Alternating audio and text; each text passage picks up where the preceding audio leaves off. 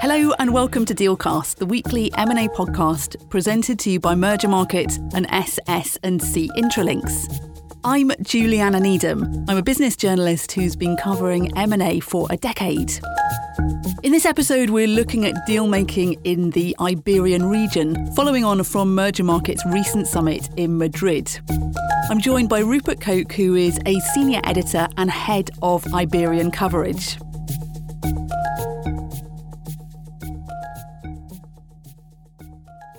Hi, Rupert. Thanks for joining me today. Hi, Juliana. It's a pleasure to be here. Thanks for having me.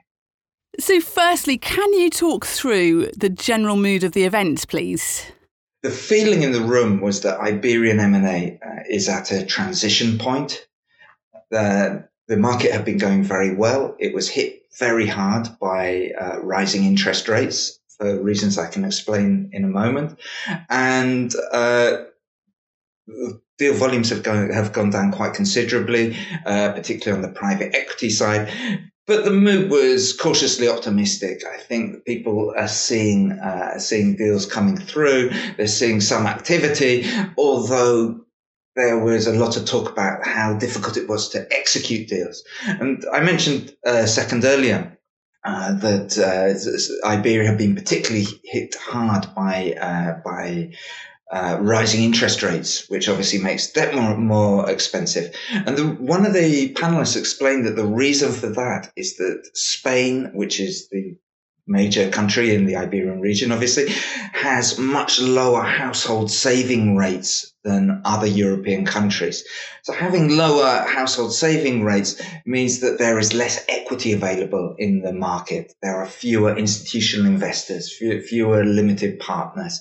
And that makes the market particularly dependent, A, on debt and B, on foreign capital. And obviously the debt side of the equation has been hit hard by rising interest rates. People mentioned that we need to get used to the new scenario. Negative interest rates and zero interest rates aren't coming back anytime soon. So there's an adjustment period, and I think that the mood was that the adjustment period will come to an end at some point. It's very difficult to predict exactly when, but the end of the tunnel is in sight.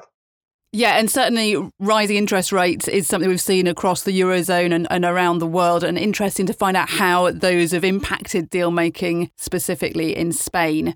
So you mentioned earlier about private equity funds, and that's a big theme that continues, is that private equity has lots of dry powder that needs to be deployed. You said that slowed down a bit. What are the private equity funds in the Iberian region looking at, and what kind of deals are they executing? One of the speakers made a fascinating point. He said that, obviously, as you just mentioned, private equity funds have huge amounts of dry capital that was raised before the Ukraine war and the various shocks that came with it, including inflation and higher interest rates. And they have been fairly reluctant to deploy it. And even in the cases where they're not reluctant to deploy it, there's still a valuation gap. And the valuation gap comes because the debt's more expensive. So that means that private equity funds have to pay lower prices, but the vendors don't necessarily accept the new valuation. So there's a lot of dry powder available, but it hasn't necessarily been deployed. And one of the speakers said that it is starting to be deployed, but it's being deployed particularly in very high quality small assets, because there's a very clear case for private equity ownership of these assets.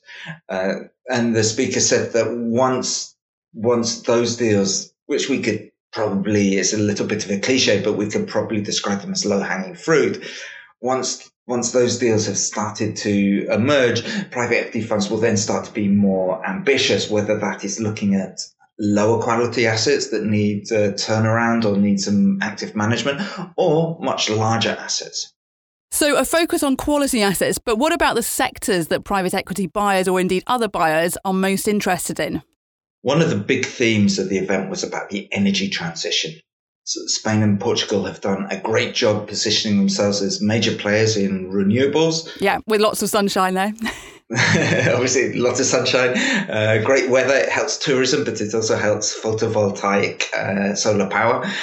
And there's a lot of potential there. One of the speakers said that the energy transition in Iberia will be the biggest deployment of capital in the region in decades. The opportunity is amazing.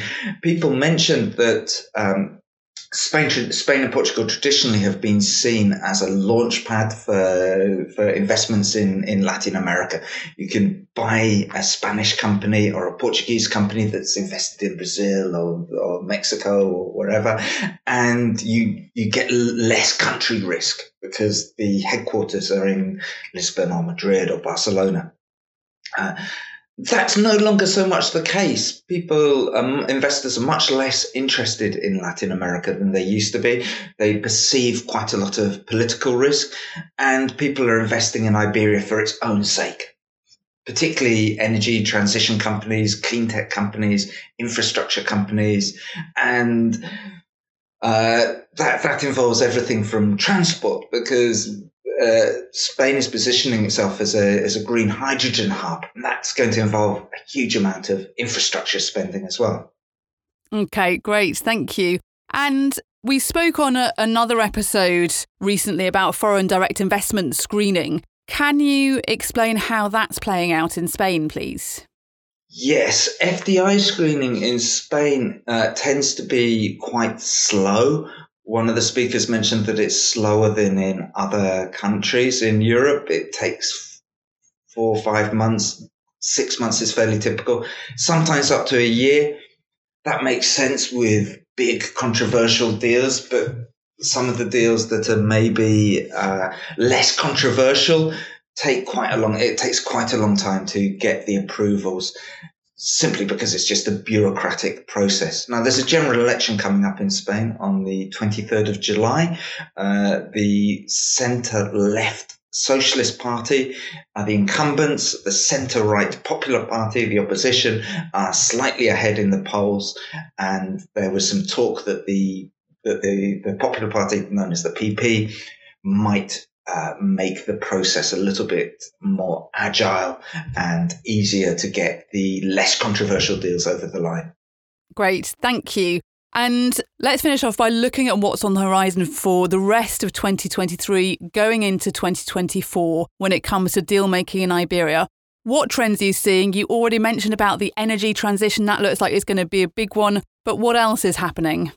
For me, one of the most interesting points in the whole conference was there was a panel on venture capital and entrepreneurship and startups.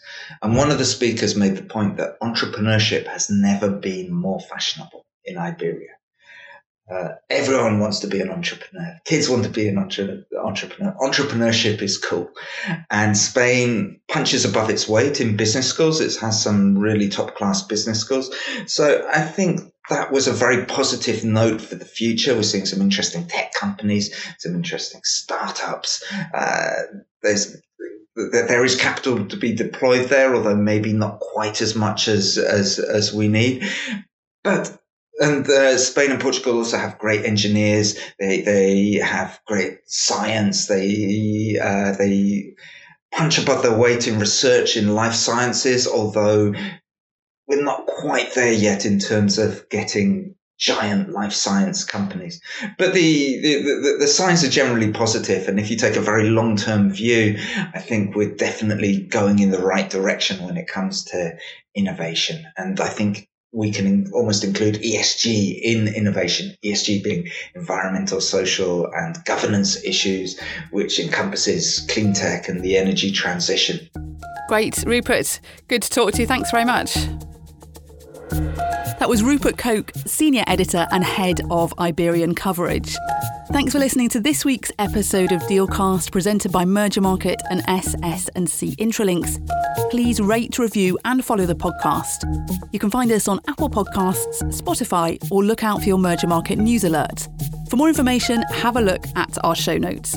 Join us again next week.